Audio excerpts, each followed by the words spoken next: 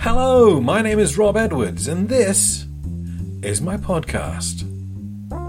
Welcome back, one and all, another episode of Storycast Rob coming your way. Huzzah! We have for you today a second story from Gunsmoke and Dragonfire, a fantasy western anthology, and I'll be reading that to you in just a moment. Before that, just a tiny little bit of Inklings news, really not very much for you this month at all. So just to confirm, we are making progress with Tales of Magic and Destiny. The edits on half of the stories are now complete, so still probably 2 or 3 months away from release, but we are moving forwards. I have been taking a little bit of time away over the last month to work on other media productions, I guess would be the best way of saying it. I will put a link in the description of this to a couple of other things that you might be interested in if you're interested in what I do. I have been recording short interview podcasts for The Shortcut as part of my internship there, and those podcasts are now available, some of them are now available on SoundCloud. So if you're interested in hearing me talk about the Shortcut community, the startup community in the Helsinki area of Finland, then please do give those a listen. I've also this week been working on my YouTube channel again, and I've been putting up an episode a day, every day this week, on the various different things, different properties and franchises that are close to my heart. So I've done one about comic books and superheroes, Harry Potter, Lord of the Rings, Star Wars, and going out at the same time today, hopefully, actually I'm not sure I'm going to record it, may not be today, is my much delayed ranking of Series 11 of Doctor Who. So the first season for Jodie Whittaker as the Doctor, and which I think were the strongest and which I think were the weakest episodes. So yes, as I say, my multimedia empire continues, but I'm never going to forget you guys, because you guys are the coolest. So Storycast Rob continues in podcast form, just like it always has. So today we have another story from the anthology edited by Diane Morrison, which is Gunsmoke and Dragonfire, a fantasy western anthology, and this is the second episode for that. The book comes out today, so if you're listening to this podcast on the day that it comes out, you can already go and buy that book and have it in your hands and read it today, so I strongly recommend it to you. And don't forget, next month, I will be reading to you the story that I submitted to the anthology but didn't make it in. Yes. So today's episode is a reading of Red Tide Rising by Sarah Coder. It's a really cool story. It reminds me most of Firefly, actually. I could really imagine, it's not set in that universe and it wouldn't be appropriate given the background they've got for this world, but I could imagine the Firefly class ship Serenity coming up over the horizon at the end, and those twangs of Joss Whedon's music playing in the background. But we don't get any of that, just that's the vibe that I'm getting from it. So here we go, today's story. Red Tide Rising by Sarah Coder. You'd think with all this damn terraforming tech they'd be able to grow some stuff that ain't red. Marcus frowned and dug his boot heels into the red dust. Earth had been dead for 7 years and he still wore those cowboy boots with his Stetson hat. He told me they helped him remember where he was from. I thought he was just being stubborn. The only thing I miss more than colour is the food. I'd kill for a burrito right now. I looked at him with arched eyebrows. We'd been married long enough for him to know that it meant shut up and quit whining. Unfortunately, he either never learned to read my signals or just didn't give two damns what they meant. This ain't Earth, he continued. At least back home we had yellow sand and green cacti. Do you remember the flowers? Oh, God, they were beautiful. I nodded and let the wrinkles in my forehead relax. I couldn't deny the beauty of a pink blossom rising out of thorny cactus, or the white roses he used to bring me on our anniversary. Their death had been the beginning of the end for both Earth and our marriage. Maybe when they get the drill rig working and find that ocean, we'll be able to grow more than just basic food crops. Flowers for colour and herbs for flavour. We'll probably be dead by the time they get that damn machine running. Marcus stared at the ground like he was picturing himself in it. Who the hell even said there were oceans under there? It's probably just more red sand or godforsaken lava.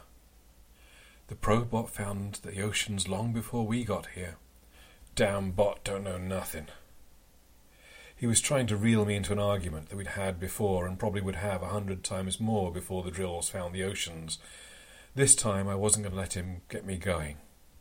I walked away, keeping my eyes fixed on the only thing in sight that wasn't red, the shiny chrome drill rig rising into Mars' man-made atmosphere, like a thorn stuck in a child's fingers. The planet didn't like having holes cut in her side. She had lived without any life forms bigger than a few cells for millions of years while she watched her sister Earth suffer and die. She probably cringed when us parasitic humans fled the planet we destroyed, hoping she wouldn't become our next victim. Most of us went elsewhere, the terraformed moons of Jupiter or habitable planets in other solar systems. Only those rejected by better colonies wound up here, trying to survive on this cold ball of red dust, where we could see Mother Earth's radioactive glow in the night sky. One morning, I woke to the blessed hum of the fusion engines. I savoured the sound while wrapped up in tattered blankets on my plastic half-cot. The cot used to be part of a double, but Marcus cut it in half 3 years ago, after he caught me in bed with one of the drill engineers. If we were back on Earth, we would have gotten a divorce. Out here, the best we could do was cut our bed in half, stick the pieces in opposite corners of our pod, and keep our anger out in the open so we didn't kill each other. I got out of bed and stumbled across the plastic floor. For a few minutes, I just watched Marcus sleep. It was the only time his shoulders relaxed and the creases on his forehead loosened. I missed the heat of his body next to mine and the thud of his heart beating against my back. I yearned to crawl into bed with him and wrap his trunk-like arms around my waist. The want was so bad that it became a physical sensation, like 1,000 leeches sucking the life out of my heart. I inhaled slowly, envisioning the pain leaving as I pushed the breath back out. "Marcus, wake up." He snored. "Marcus." I gently shook his shoulder, savouring the contact longer than I should have. He snored again. I kicked him. He woke with a jump, reached for his laser pistol, powered it up, and had it aimed at me by the time he opened his eyes and realised it was his wife, not some rogue trying to do him in. "Jane, you shouldn't pull stuff like this." As he sat up, blankets fell away, revealing a chest with so much hair he'd have been mistaken for a grizzly bear. "You hear it?" I said with a sly grin. "Those bastards did it." Marcus jumped up and let the rest of his blankets fall away. He didn't let our separation stop him from sleeping buck naked. Shaking my head, I walked to my side of the room and got dressed behind the makeshift privacy screen. By the time I'd squeezed into my heavy pants and red button top, he donned a matching uniform. He got our holsters out of the safe, pinned our badges on, and hopped on the hover bikes. If the drill really was running, the rogues would show up to see if it found water, and if it succeeded, they would try to take it. As sheriffs, it was our job to stop them. The first stretch of our ride felt like it took forever, even though Marcus and I lived only 3 miles away from the drill site. Our settlement was built on a plateau, about 150 feet above the canyon floor. It was high enough out of the canyon to get ample sunlight, but low enough to be sheltered from the harsh Martian winds. The drill rig sat in the bottom of the canyon's northernmost end, where it was surrounded by 3 steep walls and a very windy access road. The most direct way to it was through the canyon itself, but to get to the base level, we had to navigate a narrow road that zigzagged its way down the cliff face.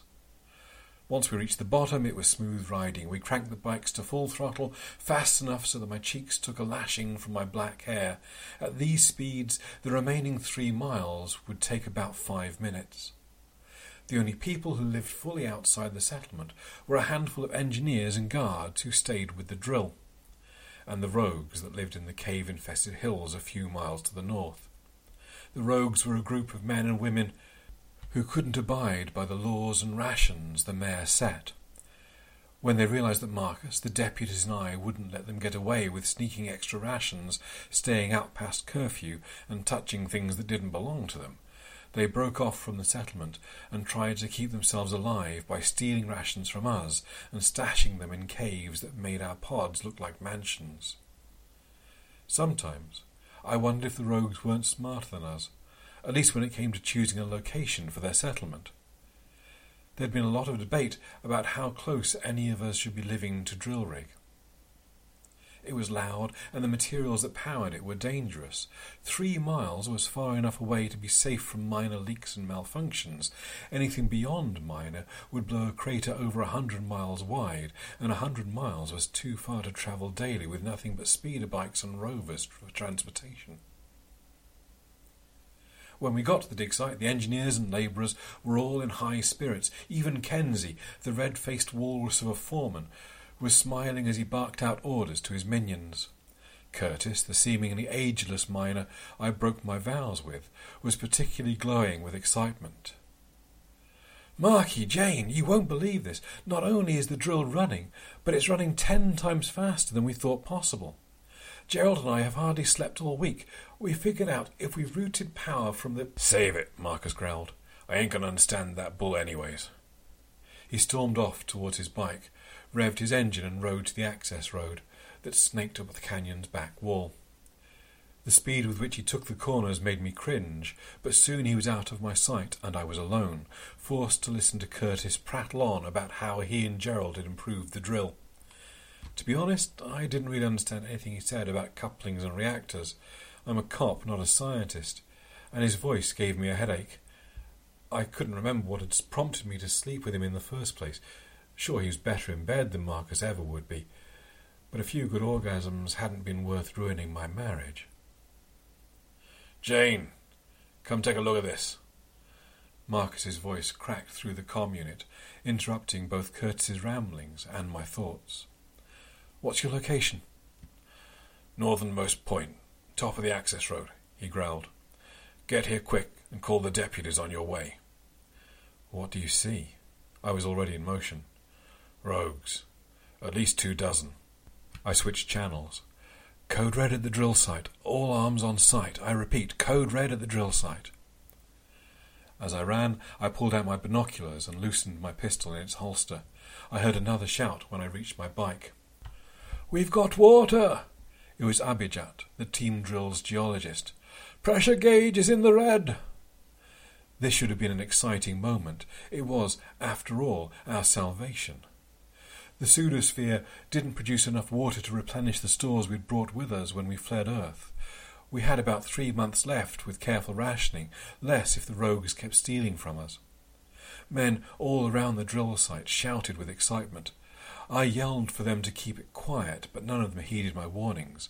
I could hear Marcus hollering over the radio, telling them to shut up. I don't think anyone else heard him. By the time I got to Marcus, the rogues were closing in. They appeared to have heard all the shouting and thrown caution to the wind because they were riding their speeders at full throttle. "Where are the deputies?" I skidded to a halt beside Marcus. "They ain't answering. I count 24 bikes. That's less than half of them. My guess is the others went after the barracks so they could cut off from the soldiers to take our water supply with minimal resistance." "How'd they know? It's not the first time the drills have been running." "Inside intel? You saw how hyped up the boys were when we got there. They had to know they were close. One of them could be working for the rogues and contacted them this morning." "Why would they do that?" Marcus shrugged. "Do you have a plan?" "Most of the labourers are ex-military. They're gathering their weapons. That puts our odds at 2 rogues for every one of us." "We've won with worse. Remember that drug raid in Phoenix?" "Those were the good old days." Marcus grinned, patted me on the back, and started pointing out defendable positions. In a lot of ways, the attackers had the advantage because they were coming from above us, but I knew that wouldn't stop us from kicking their asses. It would just make it more of a challenge. We made a plan while we waited for the labourers to show up. Only 6 could be spared since the rig needed a lot of attention while it ran at augmented speeds. We dispatched 2 former Special Forces snipers to wait in the rig's top maintenance deck, which was higher than the canyon walls. They could lay down cover fire with the long-range laser rifles and pick the rogues off as they approached. 4 of us would ride out on the speeders to meet the rogues in the open. We'd try to negotiate before we opened fire. The remaining 2 would conceal themselves behind rocks along the ramp in the canyon in case anyone got past the 2 snipers. I was the lucky one who got to stand alone out in the open and try to talk the rogues out of stealing our water. Marcus was concealed nearby to back me up in case they didn't like my terms, but he was supposed to stay out of sight and keep his mouth shut unless things turned into liquid shit. I gritted my teeth and balled my hands into fists just above my gun holster. Despite the chilly air, I was sweating. What if the rogues decided to just shoot me before they even got close? No one had good aim on a moving speeder, but low odds didn't guarantee my safety. Panic was not going to help, so I distracted myself by observing my enemies. The rogues were close enough now that I could make out details through my binoculars. They had tattered scarves around their mouths to protect them from the dust, but their eyes were rimmed with dark circles. Their skin was tight, weathered and peeling. Their patchwork clothing hung loose. Their apparent weakness could make them more willing to rejoin the settlement if we welcomed them back like prodigal sons and daughters. However, it could also mean they were crazed by desperation and unwilling to think logically. Either way, I was out of time. Baxter Yolen, the leader of the rogues, pulled his speeder to a stop about 50 feet in front of me, with his soldiers forming in a V behind him. He still wore his red button-up and his sheriff's badge. "Well, hello, Jane. I half expected to see your husband out here, guns a-blazing, not you all by your little lonesome.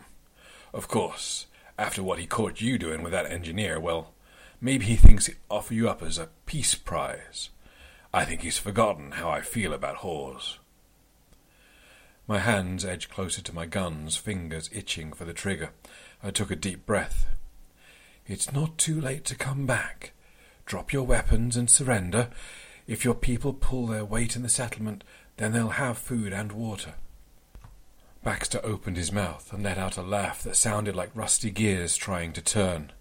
"I'd rather die than take orders from a whore like you." "Who said anything about taking orders from me? I'm the sheriff, not the mayor or the foreman. You'd be working in the mines, but your people might get work in town or on the rig." "We ain't gonna be your slaves." Baxter stepped off his speeder and took a few steps closer to me. "And you're in no position to make demands. Here is how it's going to go. You call off your snipers and booby traps and let us take control of the pump. Then you surrender all your weapons. You and your good-for-nothing husband will be the slaves in the mines along with your deputies, who are currently in the custody of my most brutal men. Failure to meet my demands will result in the immediate execution of your deputies." "How do I know you ain't bluffing?" He grinned. My eardrums exploded and the ground shook beneath my feet. Baxter reached for his pistol at the same time I grabbed mine. Before he got in his firing position, a red bolt shot out of my barrel and hit him square in the chest. Lasers and bullets flew around as I dove for a rock, hoping to get some cover. I was in mid-air when hot pain tore through my shoulder. I crashed into the quaking ground and tried to breathe. Smoke burned my nose. Droplets of moisture sprayed my face. All I saw was red. All I tasted was dust. I fumbled for my gun, but didn't bother shooting. The dust cloud made it impossible to see. Whoever was firing was either stupid or had infrared goggles. Hoping the enemy was blind, I turned my attention to myself and cursed when I realized the source of my pain was a bullet hole. Most people carried lasers, but a few clung to archaic weapons. While a laser burn might have been more painful, the energy beams cauterized the wounds they created. This old-fashioned gunshot was leaking like crazy. "Jane!" A gravelly voice pierced the ringing in my ears. "Marcus!" I shouted. "Jane, thank God. Are you all right?" His hands were on me, hoisting me up onto his lap. "Got shot." His fingers were already ripping the fabric away from my wounded shoulder. "Crazy bastards blew the damn thing up." His words became a stream of incomprehensible grunts as he examined my injury. He was no doctor, but he'd seen and treated his fair share of battlefield injuries. "There's an exit wound. Don't look like they hit anything important." He rummaged around in his utility belt, then pulled out his first aid kit. "I'm going to patch you up and get you out of here." "Marcus," I said, finally processing what he'd said earlier. "What did they blow up?" "The drill rig, I think." I hissed as he rubbed my wounds with disinfectants. "Then why are we still breathing? I thought they fueled that thing with toxic gases." "Maybe they didn't hit the tanks." He stuck a thin white pad over the hole. It was coated with antibiotics and surgical adhesives that would keep a wound closed and prevent infection, at least for a few days. "Maybe," I muttered as he pressed the skin together on the other side of my shoulder and stuck a patch on it. He handed me 2 ibuprofens, helped me to my feet, wrapped his arms around me, and held me close for a few seconds before recoiling and brushing the dust off his clothes. "Comms are down, but my speeder's still running. Yours got shredded in the chaos." "I'm driving," I said, following over a spiky rock formation, equally dazed by the fight and the hug. "You ain't doing anything with that hole in your shoulder." We argued for a few moments, but in the end his argument was actually logical. Steering required the use of muscles the bullet had torn. By driving, I could do permanent damage to both my shoulder and us, so I let him take the reins and rode bitch. I closed my eyes and pretended the dusty air was hot because of the sun, not the fire roaring ahead of me. I wrapped my good arm around Marcus's waist and pretended we were young, 2 innocent students braving the Arizona sun for an afternoon ride through the Grand Canyon. The fantasy distracted me from the physical pain and from thoughts about what it would mean if the rogues really had destroyed the pump. Death. The word crept through my mind bittersweet. Earth was dead, and without the pump we would be too. Getting shot to death would have been a mercy compared to death by dehydration. There was no one who could come rescue us in time, if there was anyone left in the damn system at all. We hadn't had any communications from the Jupiter colonies in a month. They could all be just as dead as we soon would be. "Holy Mother of Mercy," said Marcus as he brought the speeder to a halt. Fearing the worst, I kept my eyes shut tight. The fantasy of being young was too pleasant to ruin with the sight of my hope blown to bits on the canyon floor. "You have to see this," he said. "It's beautiful." Confused, I opened my eyes. The dust was starting to settle. I could just barely make out movement, a lot of it. My ears were still ringing, a little from the explosion, but when I listened hard enough, I heard a sound I hadn't heard in years. Gushing water. Either Baxter was a diversion, or this was a brilliant accident, I said, gasping at the chaos around me. The pump had been reduced to flotsam being whisked down a raging river. Men clung to the canyon walls and to chunks of floating debris. The fuel tanks were nowhere in sight, and I prayed they weren't still on the bottom of the canyon, contaminating our supply of drinking water. "We need to help the survivors," said Marcus, as he snapped out of his awestruck state. We started forward on foot. Pieces of rock and twisted metal made the access road too treacherous for our speeders. When we were a little over halfway down, we came across a fissure that had opened up in the road. As we got to the brink of what was now 100-foot drop, we noticed a hand grasping for hold on its edge. Marcus ran forward and grabbed it, hauling the man halfway up, then pausing. Curtis dangled between life and death. "I've half a mind to drop you," snarled Marcus. Curtis paled. "You're going to tell me everything you know about what happened here." "Seismic charge," said Curtis with a maniacal grin, and launched into a tale without any more persuasion. "The rogues approached me a few weeks ago wanting information that would help them infiltrate and take over. They were talking about some explosive mineral compound they'd just discovered in their caves. I was going to rat them out, but as they described the mineral's ability to create a seismic disturbance, I had an idea. I told them the mayor had a ship with enough supplies to lift us off this rock to the Jupiter colonies, but he wouldn't abandon his settlement unless all hope was lost. I told them if they blew up the rig so it couldn't be repaired, we could leave." He paused to breathe. I savoured the sound of gushing water and tried not to think about how many men might have drowned. One of my worries was eased, though. Curtis was no idiot. He would have made sure the fuel tanks were empty before he flooded the canyon. "So what happened next?" prompted Marcus. "They fell for it. I helped them plan a diversion and plant the explosives at the drill's tip. I had a few trusted men relocate the fuel tanks, leaving just enough behind in decoys to keep the drill running until it reached the optimal depth. When it hit the water, we detonated. Now we don't need the pump because we access to a spring-fed river." "You're a genius," I said at the same time Marcus called him an idiot. "You could have killed us all," said Marcus. "But I didn't." "Why didn't you tell us?" I asked. "Marcus would probably have shot me. I'm still not sure he's going to let me fall 100 feet to my death."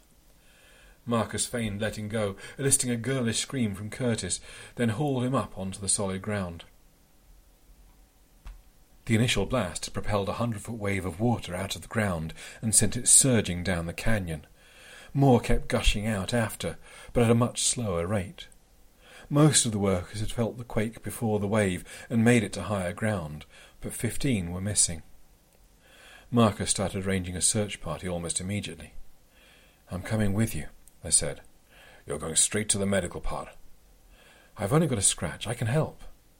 "If we both go on the search, who's going to be guarding the surviving rogues?" I grinned.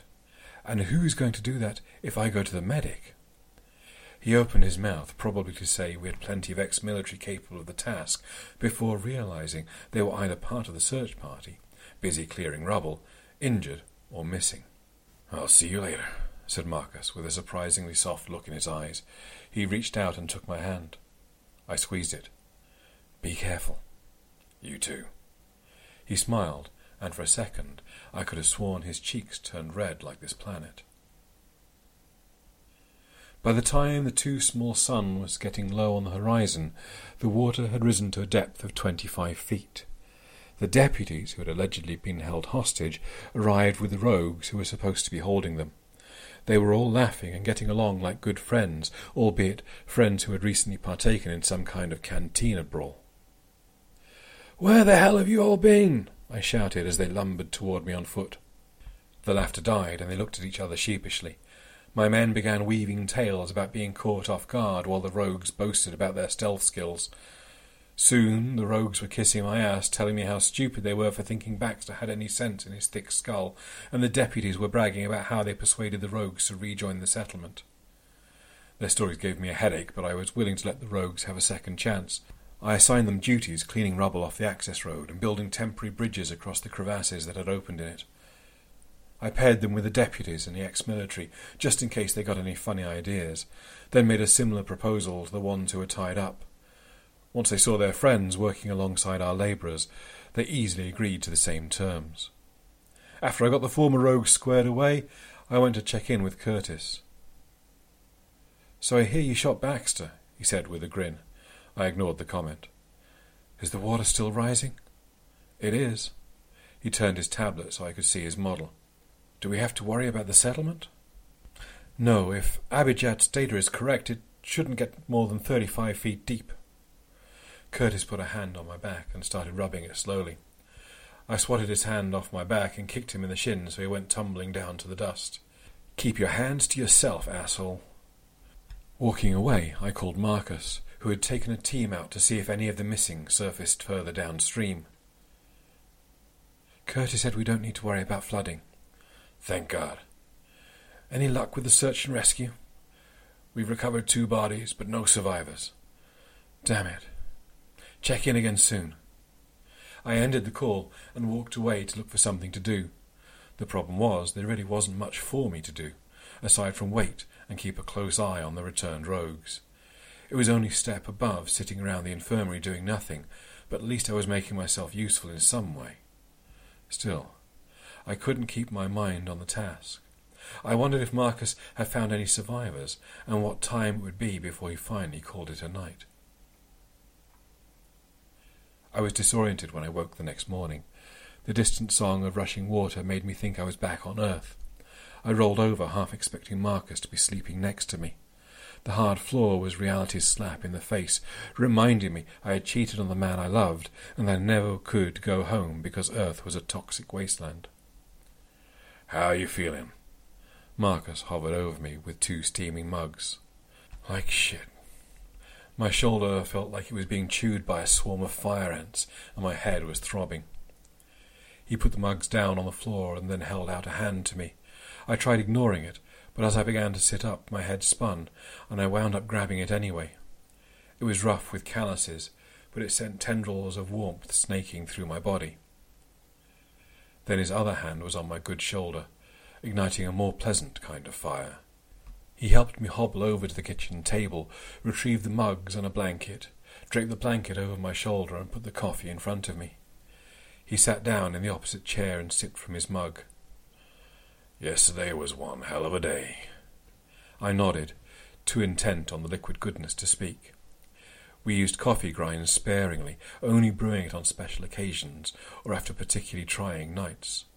Soon we'd run out, and even with a steady supply of water, the climate was too cold to grow more beans. "I thought I lost you yesterday," said Marcus after a few minutes of silence. "I saw you go down, and even after everything you did to me, my stomach still turned to lead and my throat got raw." I tried to speak, but words got caught in my throat. I hadn't cheated because I stopped loving him. I cheated because I was bored, angry, and lonely, and Marcus had seemed so far away. I'd begged him to forgive me, but that had been like begging a rock. "I think I still love you." He reached his hand out and placed it on my wrist. I looked up and stared into his eyes. I made a mistake with Curtis. I never stopped loving you. We tripped over our words like awkward teenagers while Marcus cooked me breakfast. We opened the shades while we ate and watched the reddish-brown water gush by. Ever so slowly, we moved closer and closer together. Our legs touched first, then our hands. Soon our bodies were pressed together, his hands fumbling to remove my clothing, careful to avoid my injury. We moved towards the privacy screen and my cot. We were no longer 2 pieces living in the same space, doing the same job, but 2 partners moving together in harmony. And there we go, another episode of Storycast Rob winding down. I really hope you enjoyed that story. It was a cracking read, I thought. And some really fun stuff.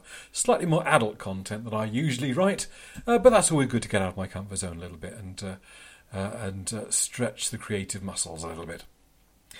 So there's links in the description of this podcast to buy the book, Gunsmoke and Dragonfire.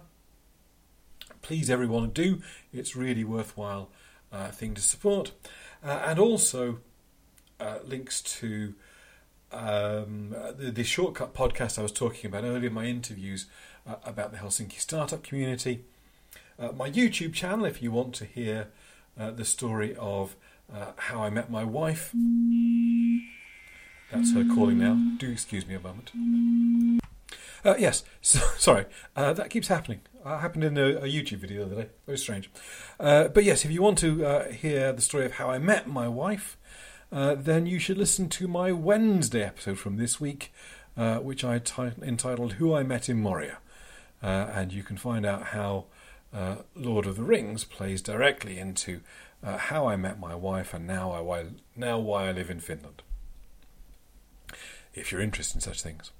Right, there we go. That's it. Thank you much for listening, and I will catch you next time when I will be reading my story for the... for didn't get into the anthology. I'm not belabouring that point, I don't know how to describe it otherwise. My story for that, or in this genre, let's put it that way, Tales of Chance and Fate. Thanks for listening, and I'll catch you next time. Cheers.